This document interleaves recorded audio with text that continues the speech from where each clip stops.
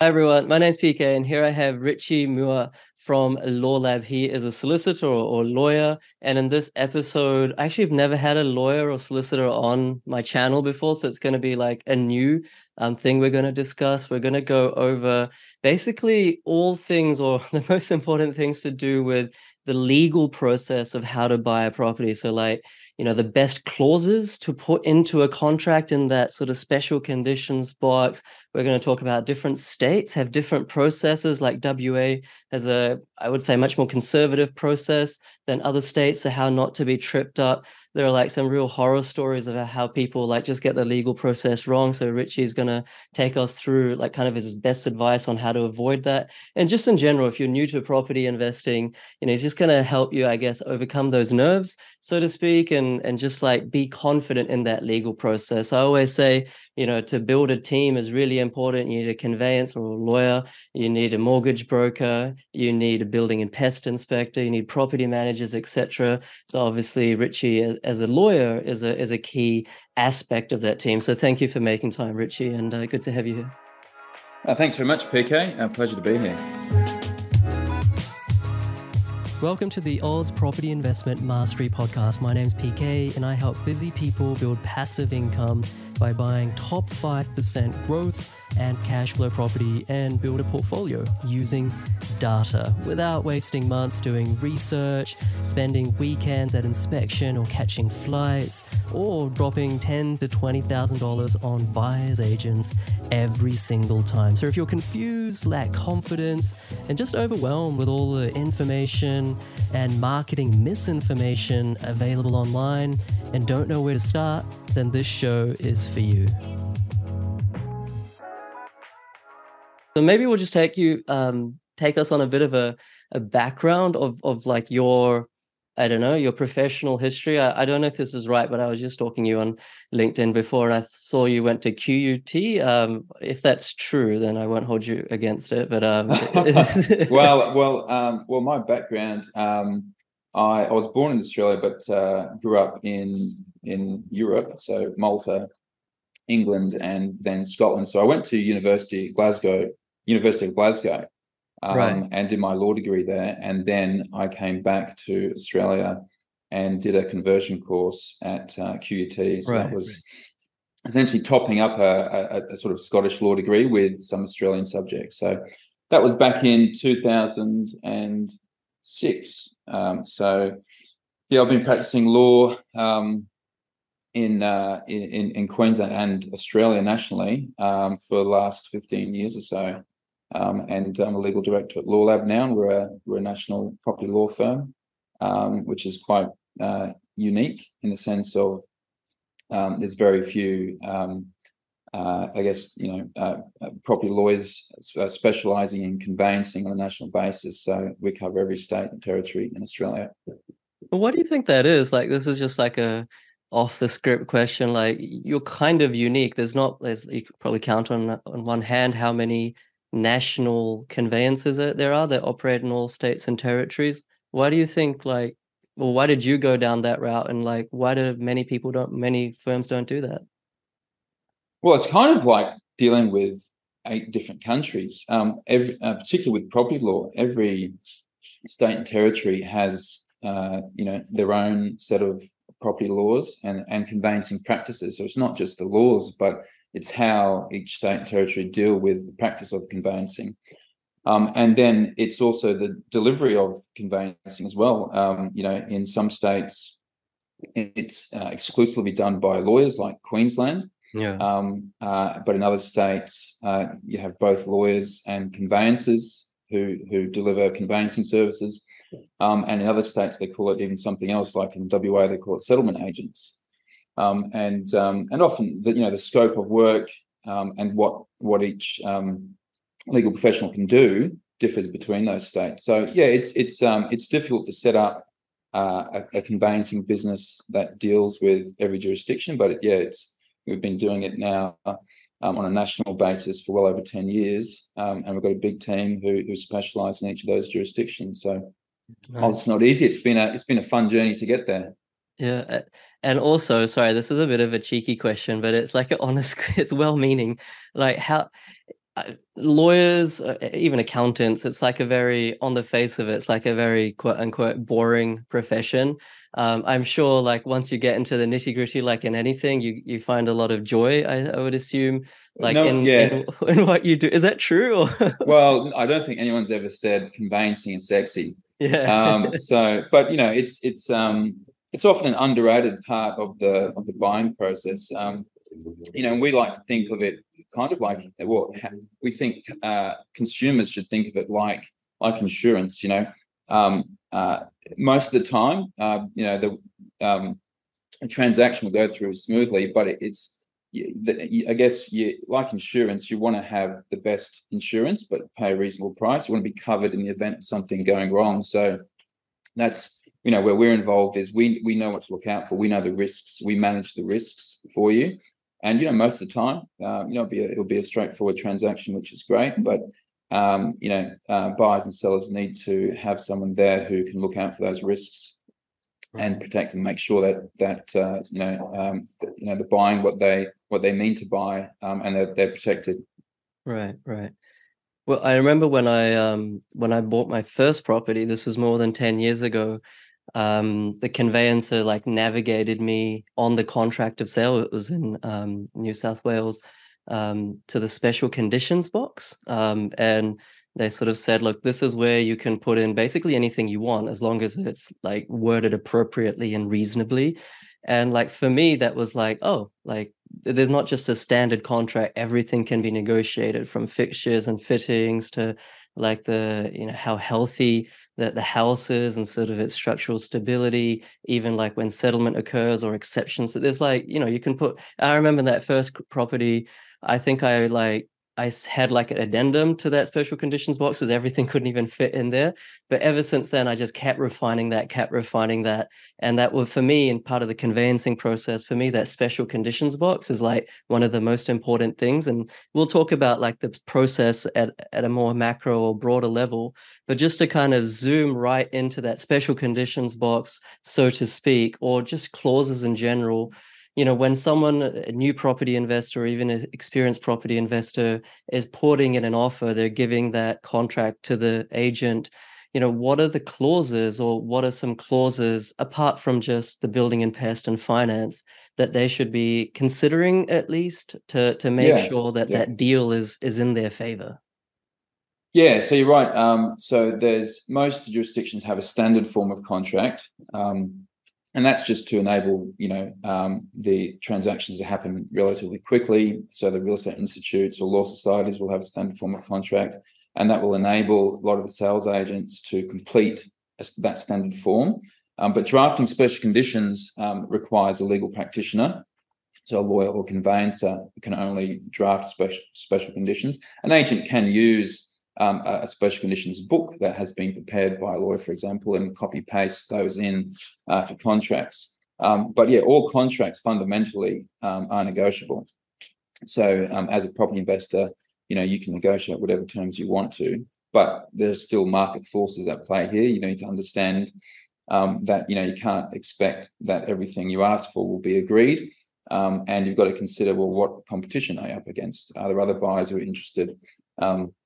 A seller and agent are more likely to accept a more vanilla offer, from another buyer than a really complicated offer from one buyer. So you need to bear that in mind. But some of the fundamental special conditions you would use if you need to, and there's no point in using special conditions for the sake of it. You use them when you need to, but so it may depend on the transaction type or property type. If you're buying an existing property, one of the big things I always say is, well, have there been any works done to that property since it was originally built? Has there been an extension?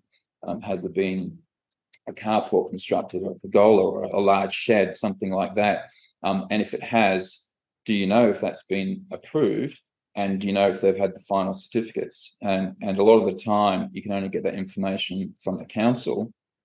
And that can take time, and you may not have time to find that out before you go to contract. So therefore, a due diligence special condition is very useful in that regard.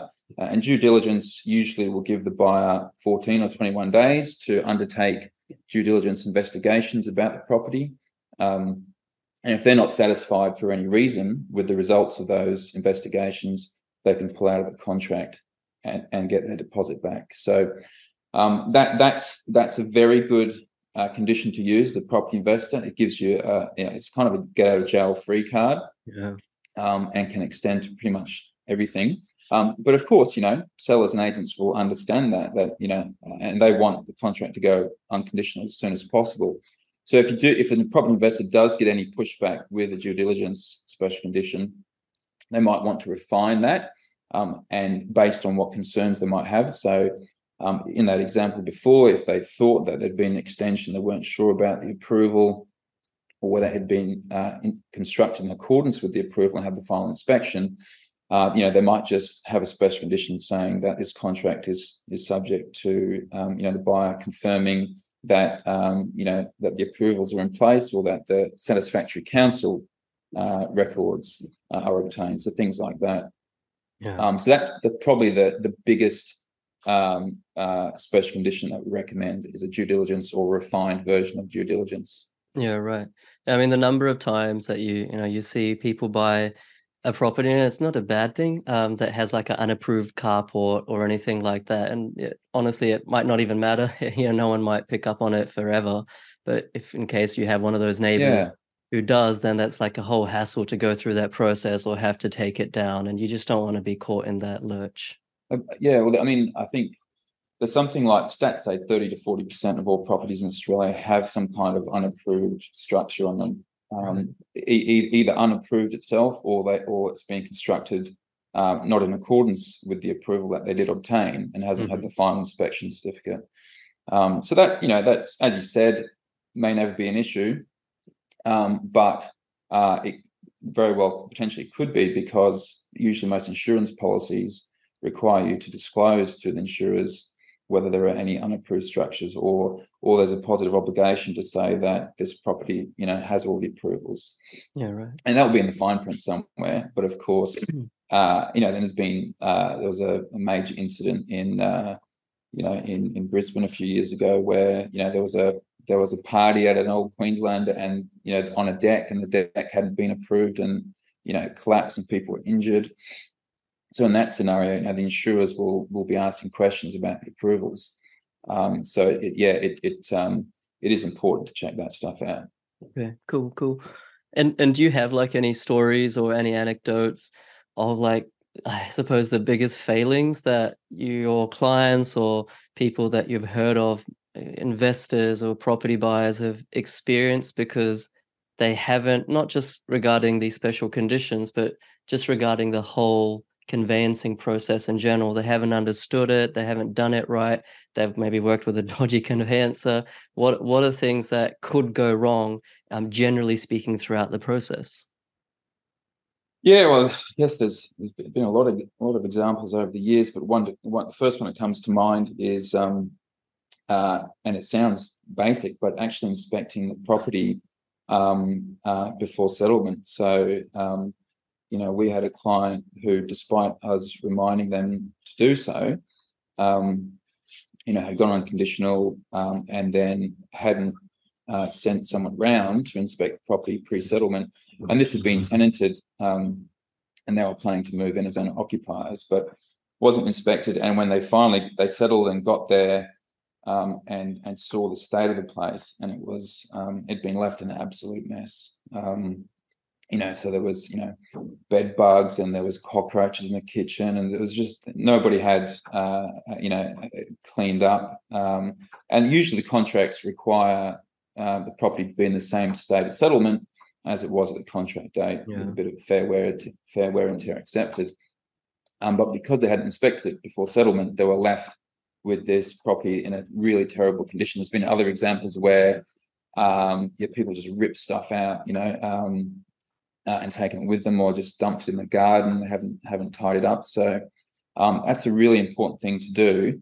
And if you're an interstate investor, then think about getting someone local around before settlement and checking it for you. Whether that's your intended property manager or someone else like that. It is really important to do that before settlement, because if you leave it till after and the seller's been paid their money, it's very difficult to get damages after that. Yeah. In that example with our client, we did manage to recover some money from them as compensation, but there's a bit of a process, and it can end up costing extra in legals to do that. Right. So that was an important lesson for that client. Right. Yeah. Another funny example. Well, funny in some way. It ended up all right in the end, but a client bought the wrong property. So there was a duplex, and it was a developer was selling, and it was like 1 and 1A, and they'd gone to inspect it with the agent, and thought they were buying the property on the left. And the agent had assumed, okay, well, that must be lot 1, so contract was signed, all the searches were done, the plans were done, provided the plan. Oh yeah, that's lot 1, et cetera. And then ultimately, after settlement, when they got their keys and they went, well, this key doesn't work. And then they realized it was they bought the wrong house, it was next door. So fortunately in that situation, we're able to unravel that. Yeah.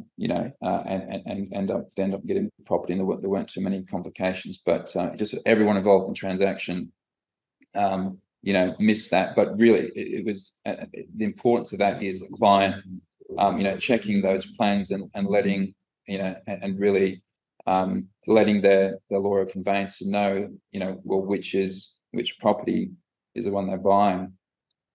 Because the legal stuff was all fine, the contract matched everything, but it's up to the client to really check those kind of things. Yeah. I guess that's also kind of extrapolating that point a little bit further as well. It's important not just to blindly trust, I guess, everything that the real estate agent is saying. There's some fantastic agents out there as well, so credit where credit is due. But they can make mistakes, or they can kind of stretch the truth a little bit as well when it comes to easements or things like that. So it's really important to get a conveyancer to actually, if it falls within that realm, to actually check all those things in the searches. And I might just touch on searches for a second. In the conveyancing process, Richie, as you know much better than I do, there's various searches that happen to basically form your due diligence of that property. These searches involve talking to or getting records from council, things that I couldn't really do that easily myself, but a conveyancer or a lawyer is more appropriate to do those. Yeah. What are those searches? Like, I know there's like lists of them, there's dozens and dozens of dozens, but what There are like can be, the yeah. major ones? Well, it depends on what state for a start, what jurisdiction.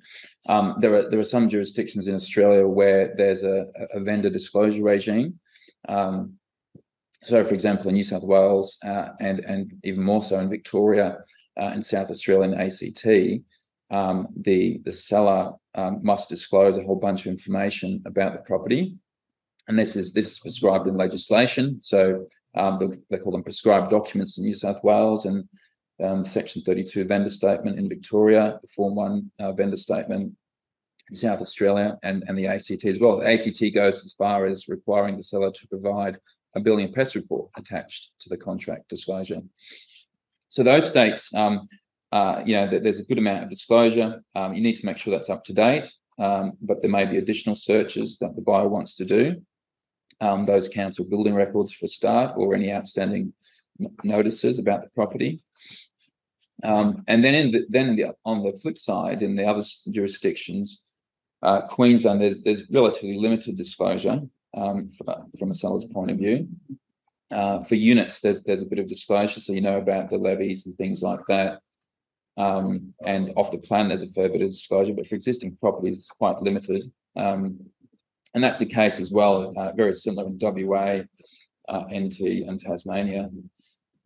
So for those jurisdictions, we would recommend a bunch of searches, and with our search. So we obviously send out a search form for clients, but we explain when they might need searches. So rather than just having a list of 20 searches, and the buyer being left to consider, well, which one of these should I get? Because of course they all have a cost to them. Yeah. And if you were to order them all, you could end up spending thousands of dollars.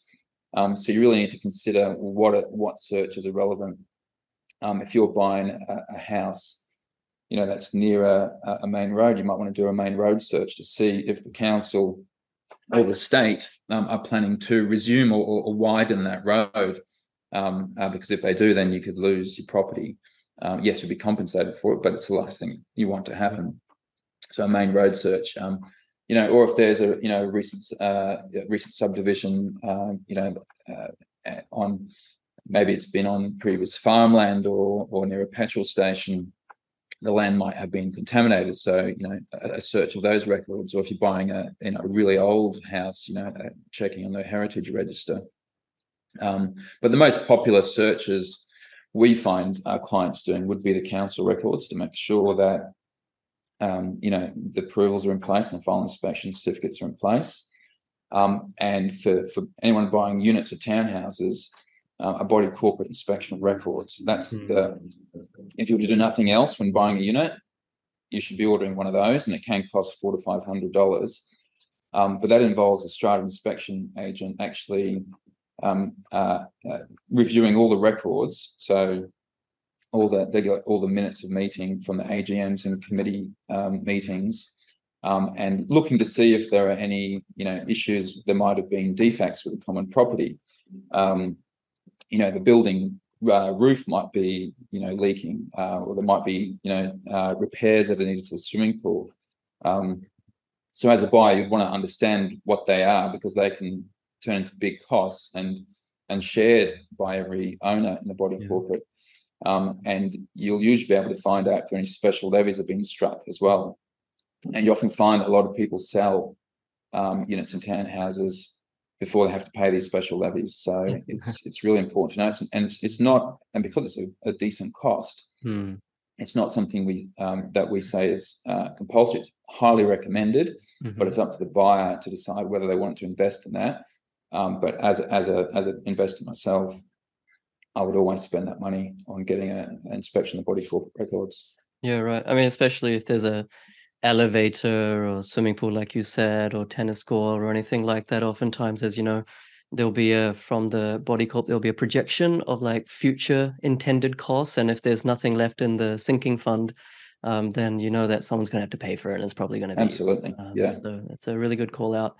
You did mention, or you did touch on, the kind of nuances state to state. I thought we'd just dive in deeper for a second on how in WA, to get out of a contract once you've gone conditional, it's almost impossible to get out of that contract, for example, on the building and pest inspection clause, whereas in Queensland, it's very, I wouldn't say very easy, but much easier, so long as you have the right clauses in there, especially in the special conditions boxes we were talking earlier. Could you kind of further expand on sort of how the regulation or the legal structure in WA is different? And is it just WA, or are there other states as well that are a bit like that? Yeah, I mean, ultimately it comes down to the contract terms. So in WA, you'll find that there's a very, I guess it's industry standard structural defects special condition and pest special condition. And so essentially, unlike Queensland, where a building pest condition, the buyer must act reasonably, but really if there's any kind of defect, then they can terminate the contract. That's as long if it's not satisfactory to them acting reasonably. And what is reasonable? It's very difficult to prove that someone's being unreasonable about something. But maybe if it was a leaking tap, okay, and you terminate a contract, maybe that's being unreasonable. But if anything that could incur a significant cost, it would be reasonable to terminate a building contract, a contract based on the building and pest condition. In practice, you'll often find that there'll be some negotiations about that, and ultimately the seller may agree to fix defects or even reduce the price to cover the cost of those defects.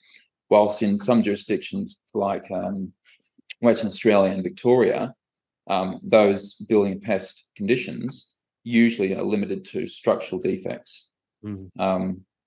And And then, of course, you may need to get, the building inspector. You need to get a licensed building inspector to confirm whether or not they're structural defects. And often there's dispute about that as well.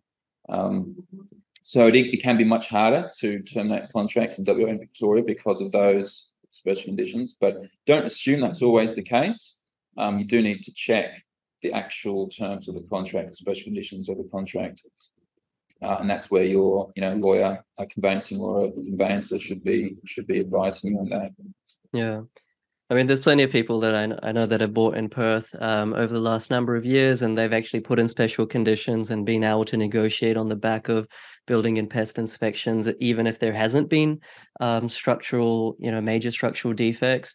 But by and large, as you said, and I just want to pick up that point because, like, how objective or subjective is that? So, for example, if there's a crack in the wall, and I, as the buyer, say it's like a huge structural issue, but the seller is saying, actually, it's not a crack in the wall. It's just cosmetic. It's around the paintwork. It's just around the plaster.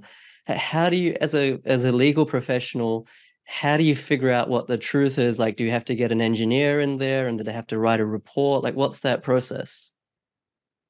Yeah, you've hit the nail on the head. It's a common cause of disputes, particularly in WA. And often you can go around in circles with this. So ultimately, what is a structural defect and what isn't needs a licensed professional, a structural engineer, to confirm that. And we've had to engage them in the past. And then, of course, there's a cost associated with that. So these things need to be considered in the context of, the extent of the damage and cost to rectify. But structural defects can be very costly to rectify. So it may be worth paying for that advice from a structural engineer on that one. But the better way to deal with this, of course, is not to, as a buyer, to get your contract reviewed before you sign anything. And ideally we can negotiate a broader special condition that isn't just limited to structural defects, and potentially even a due diligence condition, so that you don't have to dispute whether or not something is structural or not. Ultimately, if you're not satisfied with something, then you can pull out the contract. Yeah. I think that's wise advice. It's always a bit of constructive friction in terms of, like, in a really hot market, do we really have that luxury of doing it? I would love to do it. There was a recent case of actually a client of mine who, I don't know this either, it was a learning moment for me, where the garage was not attached. It was a detached garage. And that actually had a small, like a 1 centimeter crack. It wasn't huge and it was detached and it wasn't a big deal. But because it wasn't attached, it didn't fall into that strict category of major structural defect. And so she couldn't actually exit the contract, or there was no repercussions on the seller because it was detached. She still negotiated, and she still got some money off it to be able to fix it. But that was just probably because she was a really good negotiator. So there's all these nuances and kind of like sub caveats and things that it's just impossible for, like, me to know. So it's really important to see a conveyancer or a solicitor, I guess, for that. And I mean, the other thing, if the contract is still conditional upon finance, there might be a question. Well, would the bank, if they're aware of a structural defect, would they approve? Would they accept this property as security for the loan? So that might need to be investigated as well at the time, as a last resort. Right. So in that vein or line of thinking, maybe in some instances, I don't know if you'll disagree with this, Richie, maybe it's good to have the building and pest inspection done ASAP, as soon as you exchange contracts, and then have your finance clause a little bit further out, so you've got like that stopgap, another sort of thing to fall back on. Have you from a buyer's perspective? Yeah, that's correct. And just before, listen, most property investors, would probably want to get some kind of pre-approval at least, of course, before they put offers in, so that they'd have that comfort that they're not overextending themselves by signing a contract. And then, there's a cost to investing in buying property, and I think it's a reasonable to have that, to pay something to get a licensed professional to check out the property and see if there's any issues with it. And even if you ultimately don't end up getting finance approved for some reason, at least you haven't bought a lemon in the end. So it's an investment in the property. Yeah, no, for sure. Get your finance. Have a really good engagement with the mortgage broker before you put in any offers in. That's obviously very important. And just before we wrap up, I thought I'd just ask you this, more of a macro and overarching sort of thing. I mean, you've been doing this for a long time. You've been running your business for a long time. You've probably dealt with thousands of newbie investors, thousands of experienced investors in the residential space, no doubt commercial as well. What's like, if someone was, let's say I don't know anything about property, and I ring you up, Richie, and be like, I need some help. I don't know how to go about this, or, what should I be thinking about? What questions should I even be asking you as my conveyancer? What's like advice you have? What's sort of some points perhaps that you would give to brand new investors, just to kind of get them up to a level of knowledge where they're actually being able to manage their team, i.e. manage their conveyancer? Yeah, well, you obviously need a good team around you. And it's the buyer's responsibility to choose that team wisely. But ideally, I mean, what we do, we use a online platform called Rundle, which means that the client doesn't necessarily need to manage their team as much, because we invite their team in to Rundle. So, our clients will have their mortgage broker involved. They might, might have a buyer's agent, maybe not your clients, but the real estate agent might be involved as well. So there's they're involved in the transaction, so they've got the transparency of what's going on, and that saves the buyer from having to manage and then contact everyone separately. So they all know what's going on, and that makes the whole process a lot smoother. Of course, there's still barriers in place. For example, with the sales agent, if we're communicating, giving advice to our client and their professionals, there's some things that aren't relevant to the sales agent, so we have barriers in place for that. But ultimately, we want to make sure that everyone knows where things are at, that things are done by the due dates, and that just makes the whole process a lot easier for property investors. Yeah. They've got the comfort that everyone's on the same page and knows what's happening. Yeah, brilliant. No, I think that and platform is really good, actually. I've had a lot of good feedback. I think it's a lot of conveyancers are going that way, but I think perhaps you were one of the first, or it's definitely comprehensive. So it's it's a good innovation. Yeah, I mean, and investors need to realize that.